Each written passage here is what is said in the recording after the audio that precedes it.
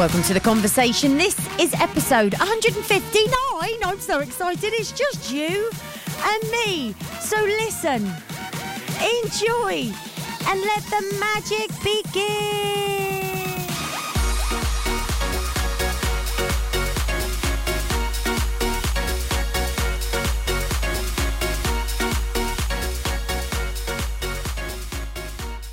You're listening to Channel Radio. Channel Radio. It's your 24-hour station. Welcome to The Conversation. How are you, my darling? My name is Sarah Ann Lucas. All my friends and family call me Bird, and I would love you to do the same. So here on The Conversation, we take you to the brutal points of your pain, the emotion that's inside. We have honest and true conversations. And today, of course, it's no different. We have I want to call you a resident.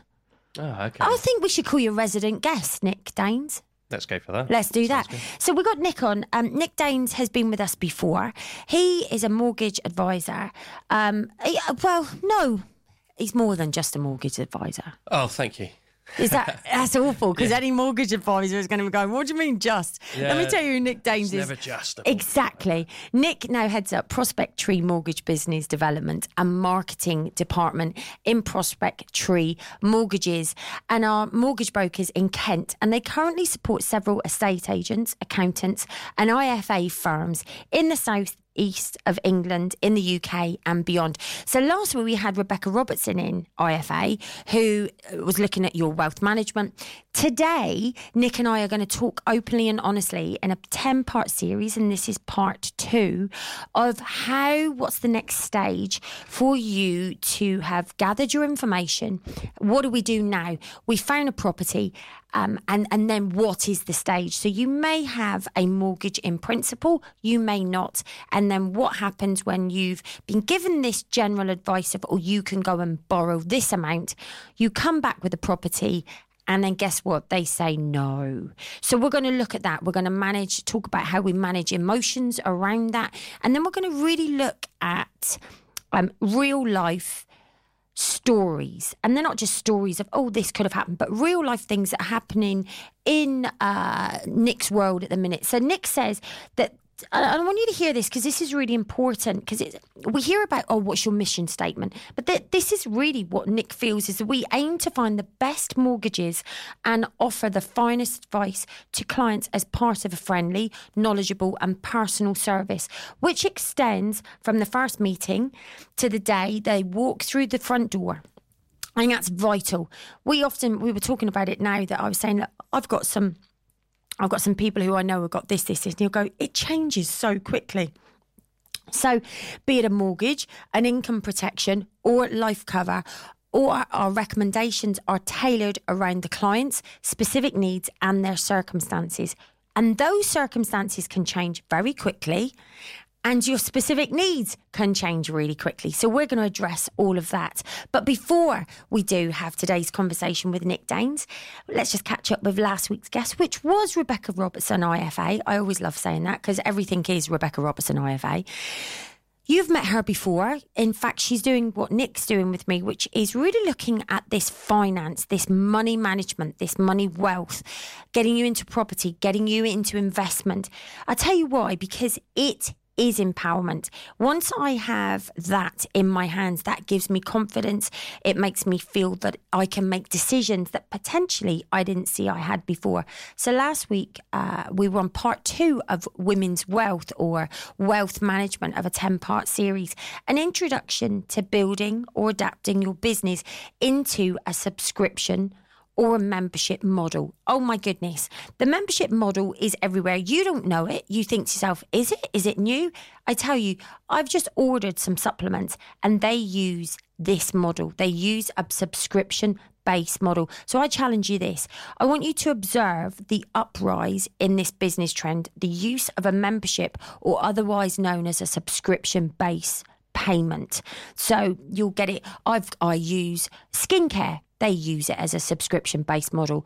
I use supplement companies. They use it as a subscription-based model. My other half, Stephen, hates paying that way. I don't care. I know that it's part of this new uprise. And it's, you know what? You might look at it and think, oh, they've captured my money. I look at it, it's like, oh my God, that's made life so much easier for me. I know it's going to turn up then.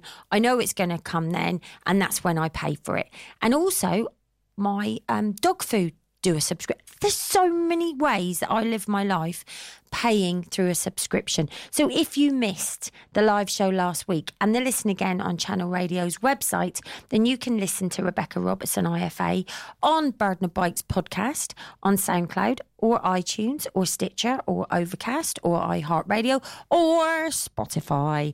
And you can go on to Bird and a Bike, the conversation, or you can go onto my website. It's so easy. Just go onto my website. One click, there you go, birdandabike.co.uk. You then go into the radio show. There's 2 clicks. Oh my goodness, you're there. So, say it with me. So wherever you are, there I am. Here he is, without further ado. It's my true honour to share with you today a resident in the making. Nick Daynes, how are you? Very good, thank you. You're not? I'm not. I'm recovering. You're not well? I'm a little bit under the weather. I'm coming to the end of a February cold. Nice. The February version of my cold. Nice. Well, I am pleased that you joined us. So we got together today. Oh, my pleasure. And last time, which was last month, let's just recap. You took us a little bit into pain. Yeah, a bit. I think... You made me gather some pay slips. Yes. That I may not have. Made you look for things. Made me look for things, you weren't sure if you had. Or... Built my awareness into how much money I don't have. Or make me realise that actually I've got more or I'm spending more here and I could save this more here. Yeah, we look to start with the kind of what a lot of people will bury their heads in the sand about. Mm-hmm. And, you know, the basis of financing a property purchase is around income and expenditures and what that looks like as an overall scene for a lender and how much money they're going to lend on that basis. So part of that was gathering documentation to see how much income there is, what the expenditures are for committed expenditures, if there's hire purchase, credit card balances, loan repayments. Maintenance.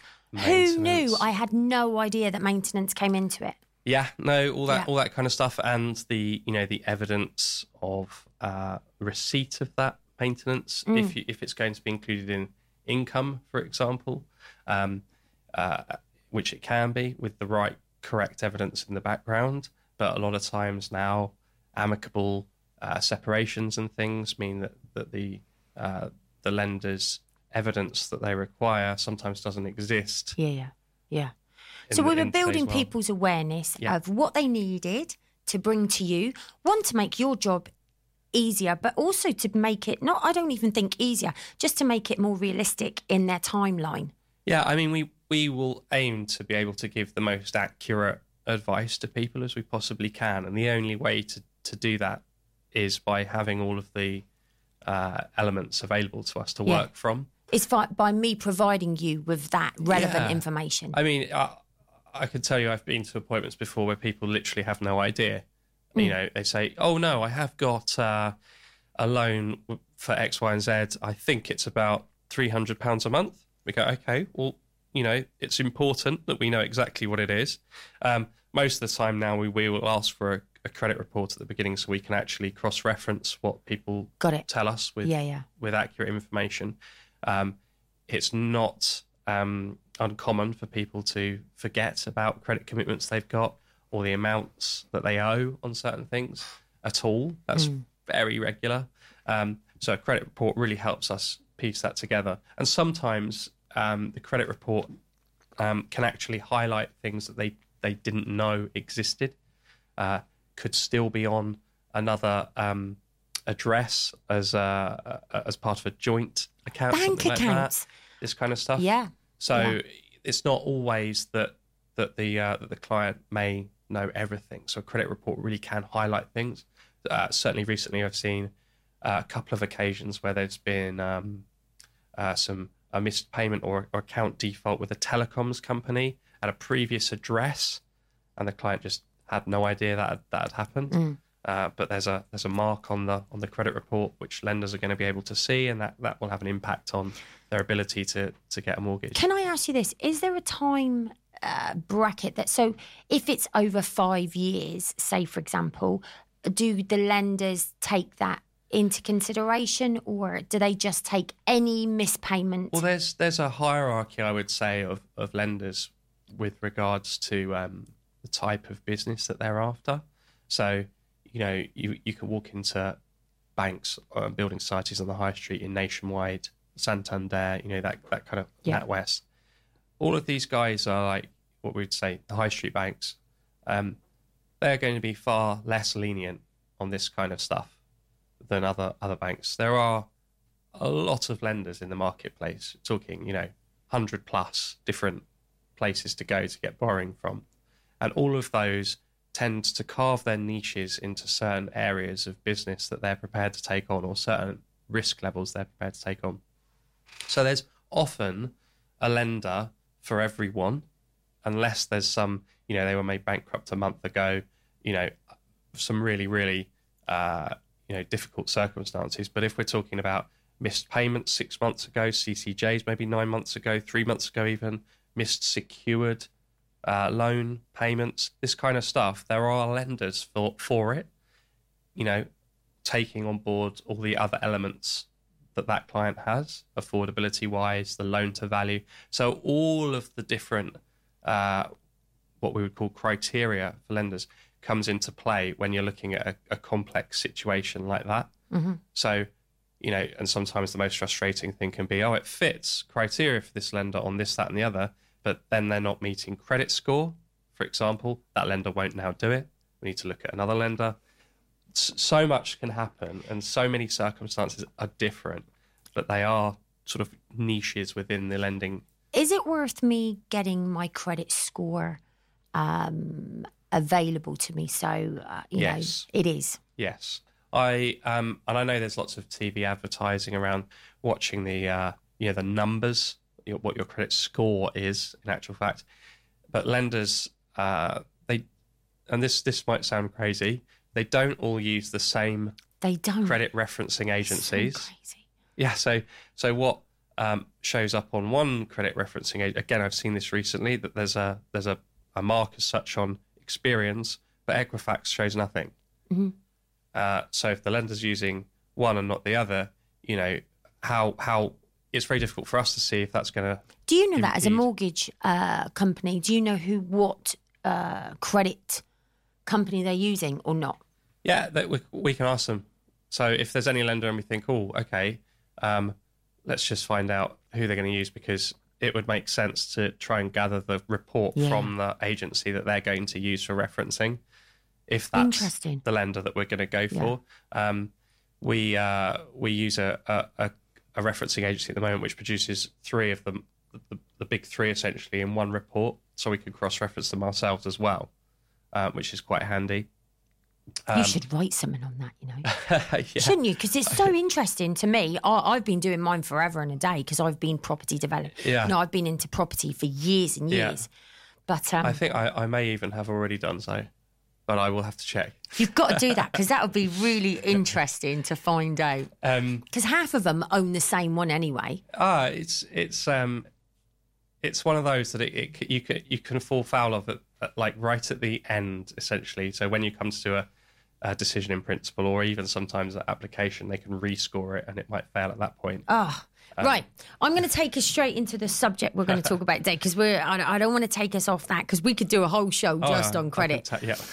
Okay, so they've come to you, they've given you the details, because we've prepared them all now. They know what to bring to you, and you've gone, great. You can go away and look for a property for this amount in principle. Would that be fair? So we're saying we've got to the point where we've got the documents, all stacks up. Yep. We found the correct lender we think's got the best rate, best mortgage for that client, assessing their needs and that kind of stuff. Agreement in principle's on the table, and they're going to take that out with them, go and do some viewings, and go and see if they can find a property to offer on. Can I just ask, because I don't understand what a principal. So what is that? How do they get that? Is it just an email? Is it? Yeah, well, essentially, an agreement in principle is one side of A4 that says we, Santander, in principle, are prepared to lend. Perfect. On the information you've given. On the information that you've provided. Perfect. And so when you do an agreement in principle, it's essentially a credit check. Some are soft, some are hard.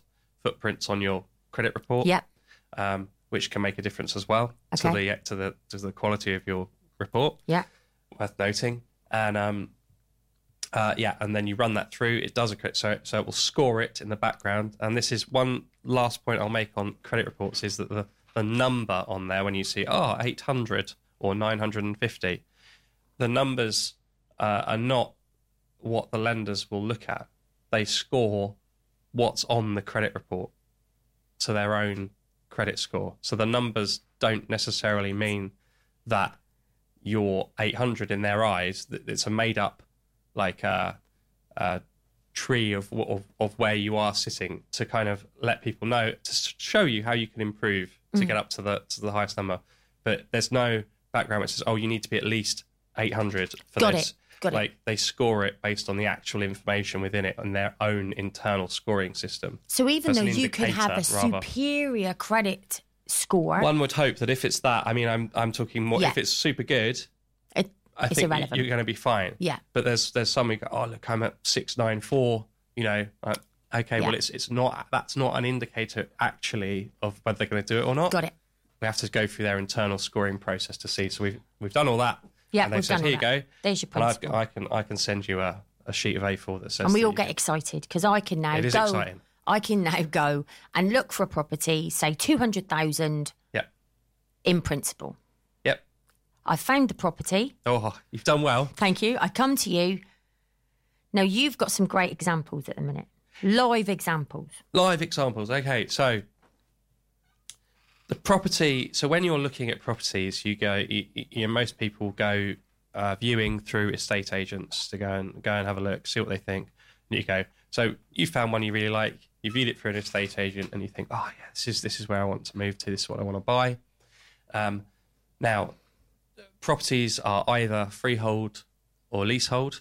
There are other things that can happen, but if we just stick with those two, that's the normal in the UK. standard. Yep. UK standard sort of types of property, freehold, leasehold. Flats would generally be leasehold, with a freeholder or a freehold of the block, for example. All these are questions that you really need to know about the property because it will definitely impact the mortgage lender's willingness to loan you the money to buy it if there's things that are not sufficient or adequate in terms of the lease on a property. So if it's a leasehold flat, for example, and again, in the main, I'm speaking about the high streets. There's a certain level of lease that will need to be remaining on the property for them to deem it mortgageable. Again, there are other lenders that will do, like a much lower lease plus term as the minimum, that kind of thing. Mm-hmm. But in the main, you need a certain level of lease, be that 60, 70 years remaining for it to be mortgageable via one of the main high street lenders. And these aren't often things that you'll think to ask or you'll know about at the beginning, and they're certainly not on estate agents' particulars as such to do with the lease information. I've had it before where I've spoken to estate agents when I'm trying to gather the lease information about a property that my client wants to buy, and they don't know. Mm. They don't know how long is remaining on the lease. They don't know how much the ground rent is, and they don't know how much the service charge is. Like that is we have to know that information because the property is what's acting as the security for the loan that the mortgage is. And so the value of that property to some extent is because of these elements. So, and it's vital because what we don't want you to do is get to you think, right, I'm going to exchange, and then there is no mortgage available for you to be able to do that if you're mortgaging the property. It would never get that far. I mean, no, it wouldn't. It would never get that far. Cool. But the point being that it can be incredibly frustrating, the process of buying a property when buyers are not abreast of the full information.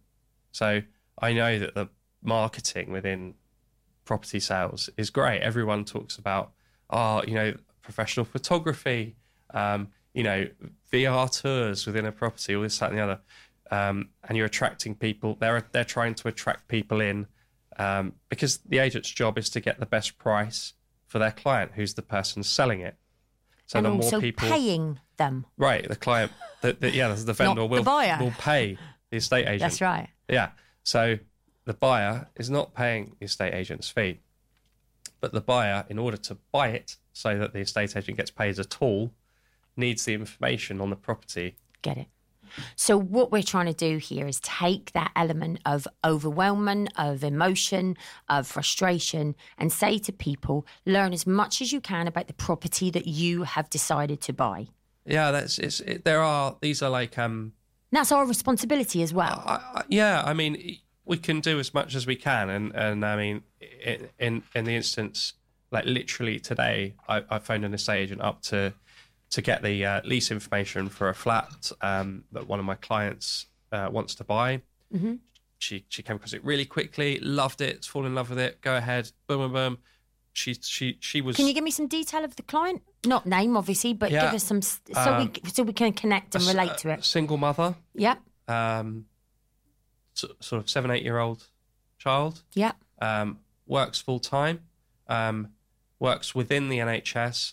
Via an agency where the NHS will only extend contracts by 3 months. If you're in an agency employment, you tend to get 3 monthly contract extensions. Yeah. But as we all know, there's not enough nurses at the moment. So that's good to know. So I don't need a full-time employment contract. I can get a mortgage. Well, she's got a full-time employment contract, but it was classed as a temporary or fixed-term contract. How interesting. Right, it's because it's rolling, so every 3 months it will be extended. But you've got a mortgage for her? Yes. Wonderful. Yeah. Assuming that the property is the right property is going to fit the criteria of the lender. Okay. So because of her, because we've got single mum. Yeah. Being really empowered, going out and getting a property for her and a child. Yeah. Brilliant. I love it. Yeah. My woman, my kind of this is who I deal with all the time. She's great as well. She's really nice. She's got her head screwed on. Yeah. She's right idea. Great career. Everything there. Everything going. She did actually try and find out about the lease, and I believe the owner sort of imparted some information about what he thought was a lease.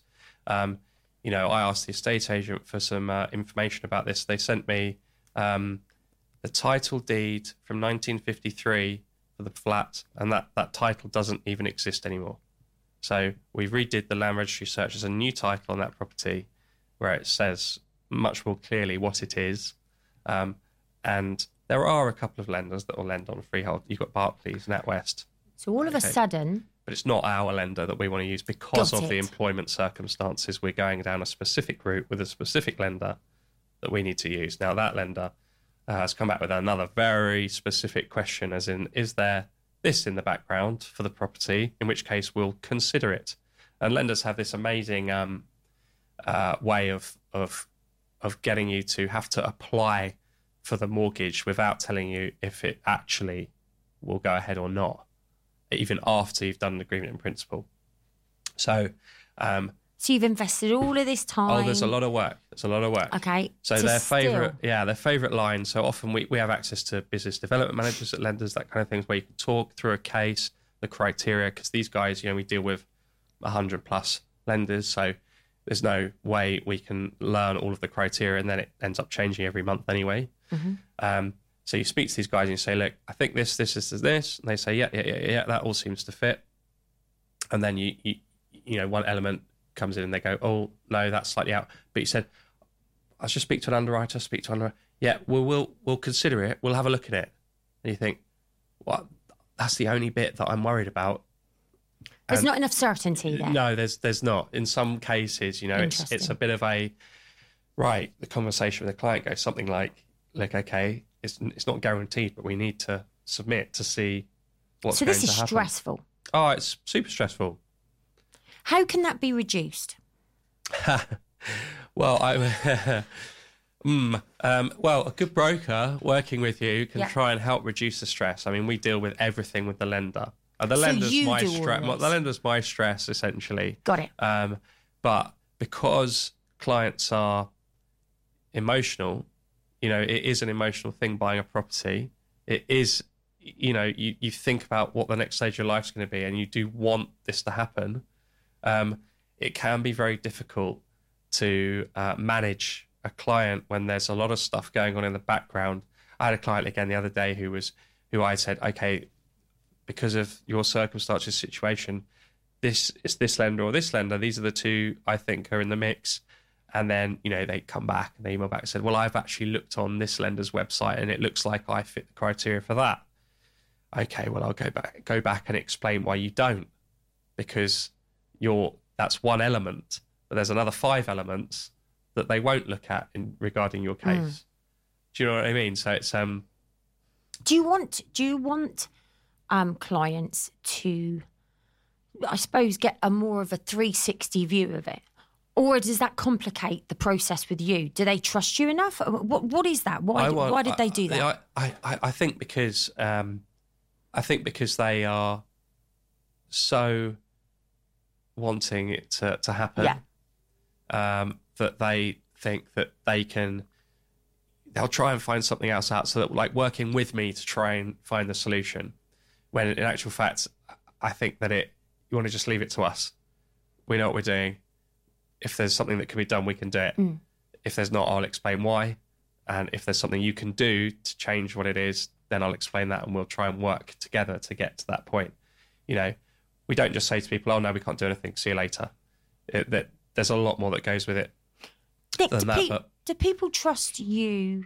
And I'm going to be really honest here. Do people trust you to go to the right lender for them? Yes. Or do they think you're going to the lender that will pay you more? Well, I'm not surprised that people would potentially think that. Yeah. Okay, but to be honest with you, there's such little difference between what every lender pays us. Is there? Cool. Yeah. So everyone pays about the same, roughly the same. So you just want to get people in a property. Well, I don't get paid at all unless they complete it. We don't charge anyone anything up front. So unless it goes through, I don't get paid anything. Do you think the industry will always stay like that way? Or do you think it will change? I think there's been... I read an article recently about lenders not paying. So we get paid a procreation fee from a lender based on a percentage of the loan size. Yeah.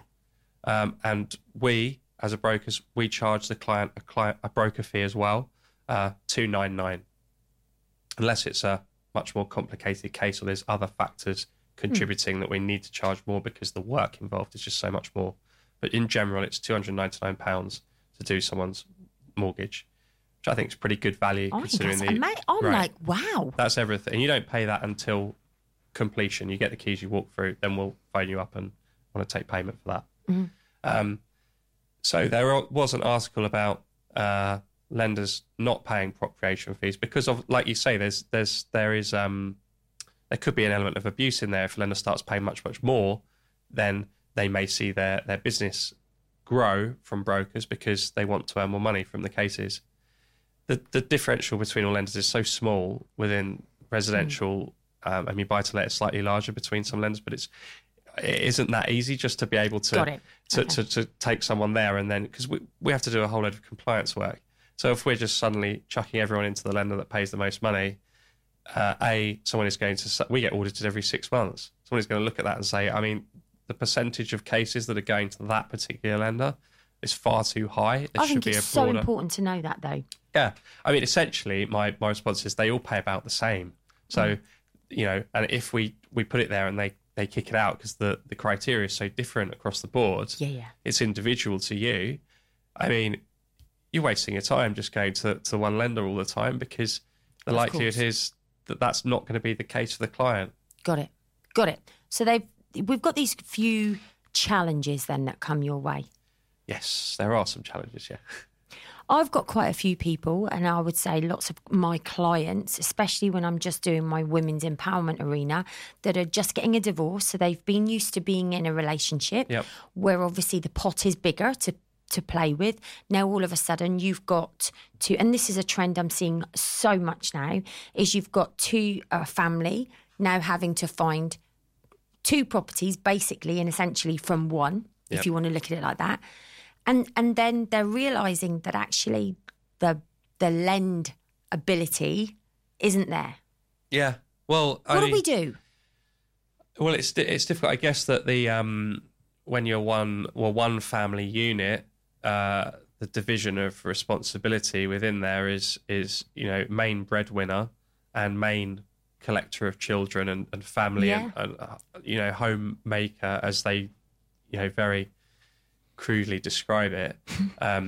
But and I know in my own life there is a certain division that you have to create in order to allow to maximise the income you've got. For sure. You can't, you can both go and do the careers that you want to do, but you're going to pay for that in childcare, all the other stuff that goes with that, time, travelling, everything that goes with that actually takes away from your life and enjoyment of your family time and all that kind of stuff. So these are scenarios. I'll tell you another scenario that I'm seeing a lot of, and my daughter is coming into this. So she's just finishing, say, full-time advanced education. She's just finishing a master's. How does this amazing woman go and get onto the property ladder without being with somebody else to get a bigger pot? Yeah, it's hard. How do we do it? Well, how can we help them, Nick? How can we empower these people? It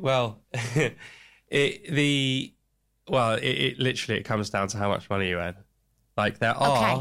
There are schemes available, and I know that I've written an article on this.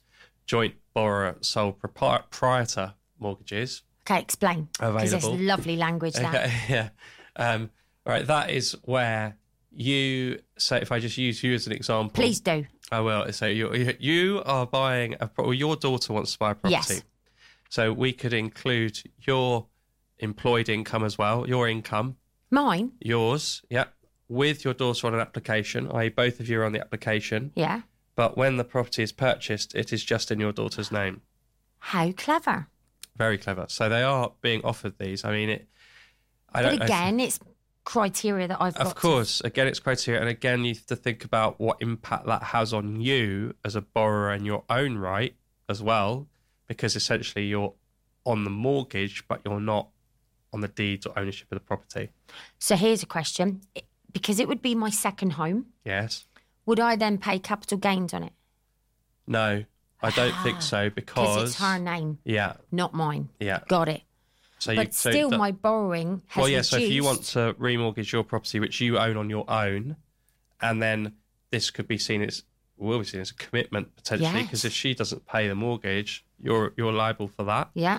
So it could reduce your borrowing ability and therefore mean that you can't now borrow from a different lender what you've already borrowed from your current lender. So if because I've got 3 children, so let's use me as a great model. I've got 3 children. She's not my favourite. I'm joking. Yeah. She knows she is, but she's not. Right, so she's, I've got another child that is older than her. Yeah. That could say, Mum, could we do the same? Yeah. My lendability, is that the right word? Your ability to borrow is reduced. Yes. Interesting. Yeah. Yeah. Mm. So that's a relatively new. I guess they would call it. But it helps them get onto the marketplace, doesn't it? Yeah, it does. I mean, they still need a deposit though. Of course. 10% minimum. Well.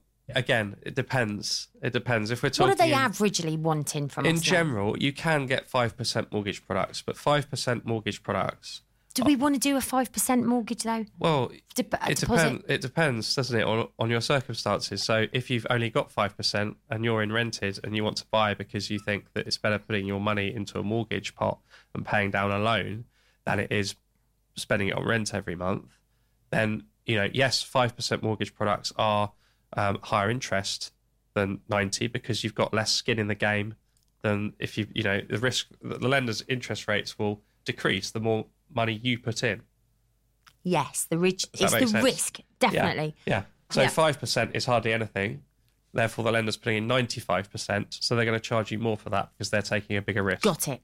So there are 5% products available out in normal mortgage world. Very good products. Okay. Very good for what they are. They are higher than the 90% products, but they also are a lot stricter on the people they will give those mortgages to. So the background credit scoring, for example, will be higher. So you'll need to be a better candidate for the loan than if you were looking at, say, an 80% loan to value mortgage. So let's talk about my daughter. She wants to get a mortgage. Yeah. I can help her, say, for example, but she's never had any credit. She's never had a credit card. She's got no debt at all. How does she show that she's a good investment? Yeah, well, so when you say you're going to help her, are you talking about gifting deposit, or are you talking about potentially going on the mortgage with her? I make my children work hard for what they get. No, I'm not helping them. So she's got the deposit. Saved a deposit herself. Let's use that scenario. And she's going to buy it on her own. No, I can help her buy. You're going to look on a joint borrower sole proprietor basis. Yeah. Yeah. So both of your incomes we could essentially use, coupled with other criteria potentially from lenders. That again, the providers or lenders that do this type of product, there is other stuff that goes with it. Yeah. So you can use both your incomes there to assess what loan is available. Yeah. She has the deposit. Off we go. So me thinking she's got no credit score because she's got no credit. Is that right? Well, she will get. Or will she have a credit score? She will. So yeah, I didn't cover that part of it. So if we go back then, off she goes, as in a decision in principle, and then ideally onto an application. If a decision in principle may fail because they say she hasn't met credit score required for this mortgage product. Okay. So things that I guess assist credit score, again, it's back to that. It's very important because it's part of the makeup of like you as a financial risk, essentially. So if you've got a credit card that you use on a weekly basis for the food shop and then it's cleared at the end of the month, that shows that you are able to service debt correctly. i.e. you've got the ability to spend money. So you may have £5,000 credit limit on your card. You have the ability to go and spend that tomorrow if you want to, but you don't, and you use it in a sensible way, and you've shown that you can use the credit and then repay it. That's what lenders want to see. But anything else, I mean, that can help your credit score would be things like registered on the voters roll at your address. All these things in the background. So we'll do a whole show on. Oh yeah, there's a huge amount. Need to put some. There's a huge amount that you can do to prepare yourself. There you go. Prior to going for a mortgage, and again, I see this all the time when people are like, "Yeah, I'm ready to go," and you're like, "Oh, okay. Oh, they've had 5 different addresses in the last 2 years because they move around a lot. They work in the same place, but might be in London." Dotting around from different places, short-term contracts or whatever in terms of renting. Or this is another one that often happens now, bills, council tax, all of that stuff is included in one payment. So they're not on any utility bills. They're not on the council tax. They may not have registered to vote from that address. So what evidence is there that you live at that property?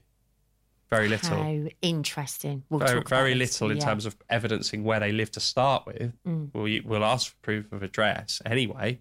And we also do an electronic verification, and that will go through all these things and then go, pass, that person lives at that address. I want to take us back. So we'll do a whole show on that because I think that's vital that we prepare people. There's a lot around that. Yeah, exactly. Preparing you to have the right credit or what would you call it? I would say maintaining your credit file or credit record. Yeah, we'll do a whole show on that because I think that's vital. Let's go back to your client who's single mum, who has just found out that the criteria who she thought was going has now had a quick change. Yeah. Emotionally, what do you see people, how do they cope with this? Well, I mean, to be fair, she's been amazing. I think she was very much like, look, okay, it's a learning curve. I will know next time what to ask for implicitly at the beginning. So has she had to let go of that flat? Not yet. Okay. That's good to know. We will find, touch wood, it's all okay. I don't think that it will be, but, that's the way it goes. it's about finding out the information as early on as possible to see if that's going to be. That's the key. You know what I mean? But when I spoke to her at the very beginning, she'd already found this property. Got it. So now, when there's another property that she sees that she likes, I'll be able to speak to the estate agent and try and establish if this is going to work or not at the beginning. Vital. Yeah, well, we're on the same team. Well, because you're investing all of this emotion. This is an emotional transaction. It really is, and it's something that's going to make a big difference to her life. So, I think it's good to have people that are on your side able to help you get to where you want to get to. And we absolutely are. I mean, mortgage brokers work with their clients. This communication is absolutely key. We went and got the up-to-date title, which is a different title number this morning, to verify exactly what we thought, so that we could then go back to the estate agent and suggest, well, this is what it looks like. Is that the case?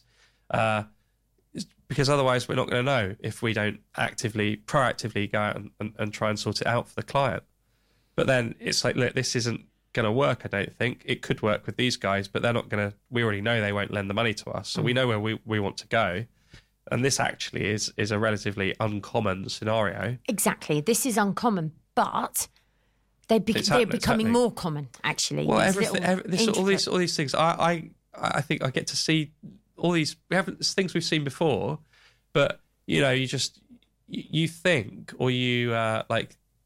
This is where it falls down. It's like you assume, which again, like obviously you shouldn't, but people, the agents or people will actually make it clear what the property is when someone's going to view it. If I'm an estate agent and you've got this lady applicant, she's going to look at the property, make it pretty clear to her it's a freehold flat at the beginning, and then we could have saved some time and some potential distress around the fact that she actually can't buy it. But here's the honesty, they didn't know. Well, when I phoned up to ask the lease details, he said immediately, it's a freehold flat. Oh. So, okay. Oh, well, that could prove an issue. Oh, well, we've already sold ones in the block and NatWest and Barclays have done mortgages on them. Okay, well, you're saying that, but you don't know my client's circumstances. That's right. So you have no idea whether we can use NatWest or Barclays, do you? Mm-hmm. So, the information at the outset is, and from their point of view, agreeing a sale on a property for their seller without knowing that client, almost like it's, by the way, it's a freehold flat. Oh, that's not just something you can slip under the carpet about it. That's a massively important issue with the property. So it's my responsibility to find out as much information as possible to give to you, so that we can make this process worth finding cleaner and not so messy. Oh, it's worth finding out. I mean, if you came to me and said, right, we've got everything in place, I found that property I want to buy, I'd say, okay, which is the estate agent? I'll give them a call. And Okay. I say to them, hey, how you doing? My client, Sarah, is looking to buy this property. Could you send me the details over? Is it leasehold? Yes, it is. Okay, can you give me the lease details as well, please? Got it. Straightforward. And then you get, oh, no, it's freehold. Oh, right, okay. Got it. And it saves time. It saves time, stress, because basically people you get to a point where you think this is happening. I'm going to move in there. That's going to be my home. You might do you've already visualised yourself. Yeah. Well, you've offered on it. You've had it accepted. Exactly. You've agreed it, essentially. You've instructed a solicitor to Just start crack acting. on, Nick. Get my mortgage. 100%. Yeah. It's all going. Solicitor's instructed. Here's the solicitor's details. Everything can start progressing. I've had my mortgage in principle. It's all going to be fine. Yeah. Gathering the documents, the last little bits of documentation we need that the lender's going to ask for, because we've done all our processes properly. Due diligence, I suppose. And we know that they're going to ask for additional documentation on top of the normal documentation we would ask for usually. Mm-hmm. So we find that out to make sure that it's not a surprise, so that we can allow the client time to gather things before we submit the application, and then you get a spanner in the works as such. Got it. Sometimes. So it's Got it. any information you as a buyer can find out, or questions you can ask the estate agent, they should know. They should know. I hope people can hear that emotion behind you then. They should know. We were talking about whether to do a whole show, weren't we, on the estate agent process, because that's part of what you do as well. Well, yeah, like estate agents, I mean, and I used to be. They're unregulated. I used to be an estate agent. It was great fun, but it sometimes they can be more focused on attaching a sale. Their job essentially is to get the best price possible for a property for their client, which is the vendor, the seller of the property. So they're the people that are going to pay them, not you buying the property. You're not paying the estate agent, which is also why I find it slightly odd in our arena here that buyers don't normally have an agent acting on their behalf. Yeah. So there are plenty of buying agents around, and generally they operate in London, the ones I've seen, or sort of the home counties around there.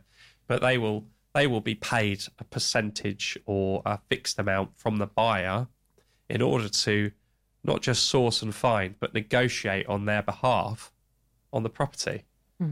Which, when you're putting your offer to an estate agent and the estate agent goes back to the vendor to negotiate this, they are not negotiating on your behalf.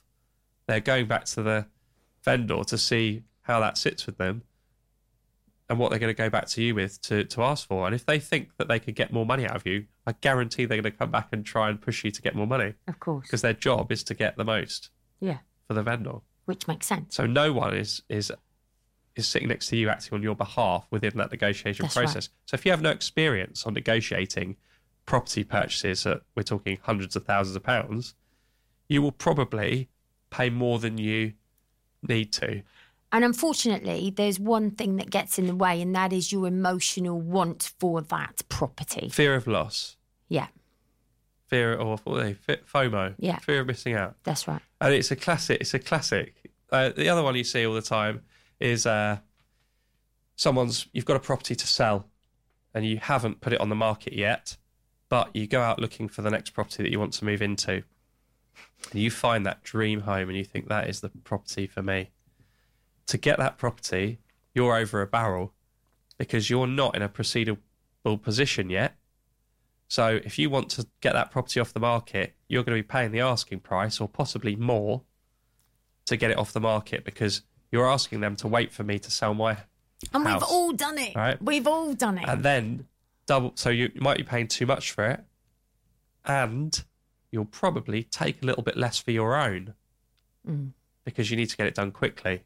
So someone comes along and says, I'll give you that, it's 10% lower. Okay, well, I found where I want to go, so I'll accept that. So you've maybe not got as much as you could have for your own property, and you've paid too much for the onward purchase. Yeah, this is where a criteria comes in. I think it's really important. When I was buying lots of property at one point, I nearly went into property development. I really did. I love it, but I love it as a side asset rather than a business, if that makes sense. Yeah. I just love the idea. I just love I love negotiating with people.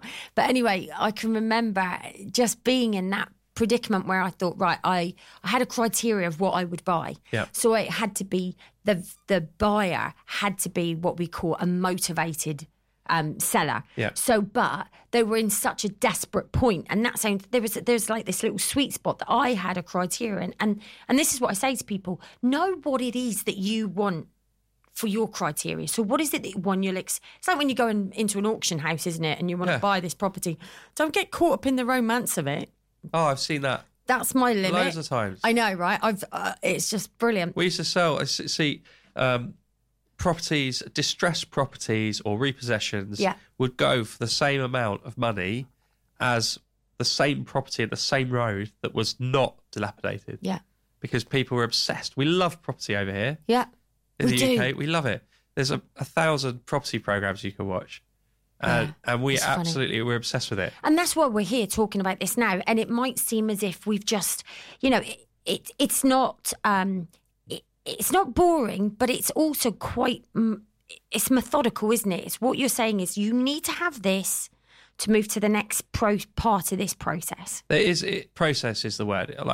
I'm very process driven myself. So everything goes through a process to get to a point, and that you're on to the next level, onto the next level. And I don't just go back what you were saying. There are companies out there now that will purchase distressed, they call it distressed sales. Yeah.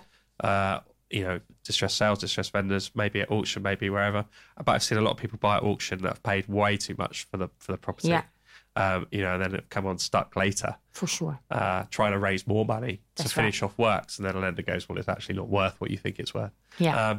So there are. That's you have to be very, very informed, process driven again, and very good at what you do in order to make that work with getting a profit on those properties if you're turning them around and selling them. And that's what we're trying to do here, is bring your awareness to this.